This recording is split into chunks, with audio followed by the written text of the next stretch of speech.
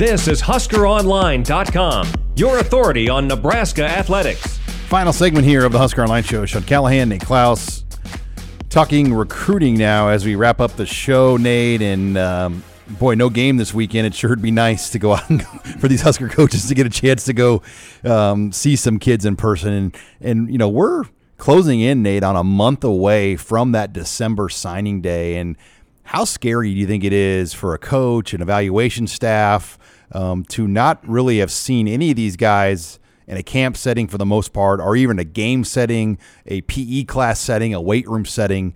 I mean, this recruiting class, when it's all said and done, there's going to be so many misses one way or the other. Well, yeah, that's one thing. When in the spring, I did kind of a confidential, quiz, if you will, or survey, if you will, with a lot of different coaches. I think it was like 20 coaches between all levels of football, from Power 5 all the way down to junior college. And that's the one thing nearly all of them told me, is that this year there are going to be more busts than ever before. But there are also going to be some, more opportunity to find, the diamonds in the rough than maybe ever before as well, because there might be some more local kids that you've been able to see more than anybody else, or that you've got a better connection with, or an in with their coach or whatever, that no one else is really going to, uncover. And so it's going to be really interesting to look back at this recruiting class, I think, 4 or 5 years from now,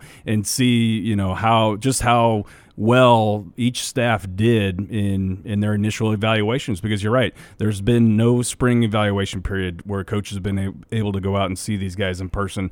There's been no camps. There's been no opportunity to go out into the schools in the fall, or see any playoff games in the fall or whatever. And so, it's really going to, I think, be a separator, a couple years down the road, this recruiting class, just, based off of how well each staff is able to actually evaluate off of film alone. You're listening here to the Husker Online Show. Sean Callahan, Nate Klaus. What is your sense? I mean, what is Nebraska trying to do right now? Are they really moving some pieces for 22? Are they trying to finish these final few pieces for 21? I mean, what is your sense the primary focus for this staff is at this point? Yeah, primary focus for this staff right now is defensive line, because that's the one position that they have zero commits for at this point in the game. And although I think there are a handful of players, along the defensive line, whether they're defensive ends or nose tackles, that they're in on. And so, I still think that we're going to see at least 2, maybe 3 defensive linemen added to the class. But I also get the sense that they're going to be selective at some of those other positions, whether it's the opportunity to take maybe a difference maker at linebacker, or a difference maker at defensive back, or maybe wait until the 2022 and maybe try to forge a relationship or whatever, and kind of go all in on a guy that they absolutely love for 2022, but because there aren't very many 2021s left out there that they feel really good about. And so I think that's kind of the crossroads that we're going to see here, or where they're at right now, is do we continue to try to uncover guys or recruit guys that maybe were in the middle of our board, a month or two ago, that after players have fallen off, they've kind of climbed up, or do we go all in on guys for 2022 that we absolutely love, and so, or do we hold a couple spots back for the transfer portal? I do think that's going to be something to watch closely here too. So it's going to be very interesting to see, kind of how these last few pieces fall together, because they're at 19 commits now. And I still do think that we'll see, probably at least 3 or 4 commits coming out of the high school ranks here in the next month or two, probably. True or false, we will see unofficial visits on campus by March 1st. Ooh, by March 1st. I'll say true, because I want it to happen. I'm trying to speak it into existence here. I mean, January and February, I think we both can agree that's not happening. No, that's not going to happen. Because they're just not going to give anybody an advantage for 21. Yep. I mean, 21 is just going to be a big crap sandwich for everybody, and they just got to deal with it. Like, you're not going to have anybody on campus because, like, a team like some teams that would wait, like an Alabama or somebody that could hold off and wait to February to sign more guys, they could almost take advantage of it if they allowed, let's say, January visitors. Yeah, absolutely. March 1st to me seems about like the best case scenario right now. Yeah, I think that probably is the best case scenario. I know there's still recruits out there that are uncommitted in this 2021 class that are holding out hope that the NCAA will lift the recruiting dead period, after December 31st, because right now that's what it's extended or been extended out to. But I don't see that happening whatsoever. And so.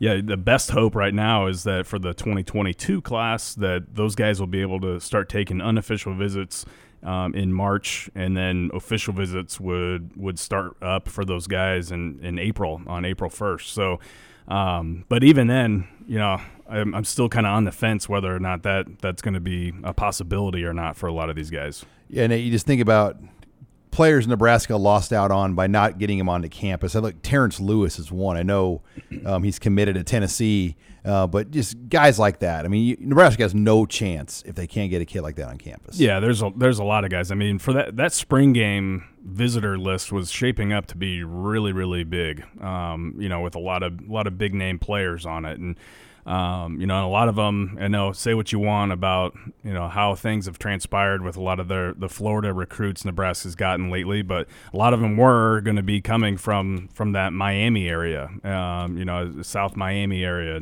And who knows? Had those guys been able to get on campus and see the spring game, and maybe if Nebraska was able to gain a commitment or two out of that group that was supposed to be coming up, maybe it keeps Jaden Francois around, or some of these other Florida kids around a little bit more, keeps them more engaged. I don't know, but.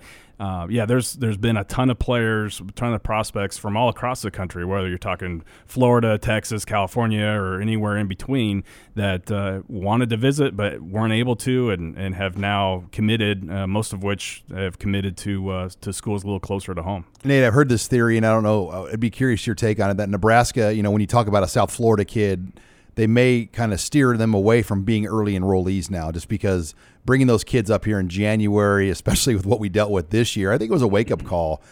Just in general, the risk is far more than the reward in those situations. Yeah, I couldn't agree more. I mean, I think that bringing in, I mean, it's always kind of risky bringing a South Florida kid in for an official visit in December or later. But then you're asking these kids to move halfway across the country when theoretically they should be getting geared up for track practice back home, or thinking about who they're going to ask to prom. And now all of a sudden they're starting college halfway across the country, and January and February are like the worst months in the Nebraska winter, and so these kids are thrown into just the worst part. A lot of them don't have winter coats. I mean, they get all that. They get all that gear from the athletic so they give them department. They give them a parka type of jacket. They get a ton of stuff, parka type jackets, and they get all geared out, gloves, whatever. But you're still, I mean, that's just, you want to talk about a shock to the system. They're leaving, Miami, where it's probably 80, 65 maybe on a cold day. On a cold day, and then you're getting thrown into, your wind chill below zero, and nothing but blowing wind and ice and whatever, and so.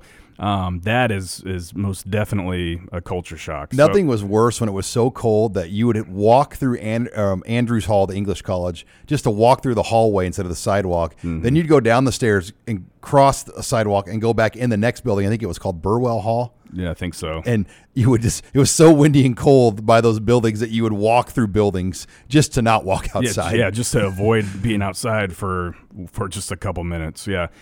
Imagine, and we grew up in Nebraska. Imagine being from Miami and just being thrown into that. And I mean, some kids are able to handle it, but I mean, it is most definitely a shock to the system. So yeah, I wouldn't be surprised if going forward, a lot of these, Florida or even any type of warm weather recruit that is potentially a mid-year enrollee, if they go ahead and kind of delay that out until May. All right, lots to follow here over the weekend. Nate, Greg Peterson, and Blake Arney are going to have full high school coverage of playoff games. So make sure you log on, and obviously we'll get you ready here for Nebraska and Northwestern a week from Saturday. Thanks again for joining us this week on Husker Online, your authority on Nebraska athletics.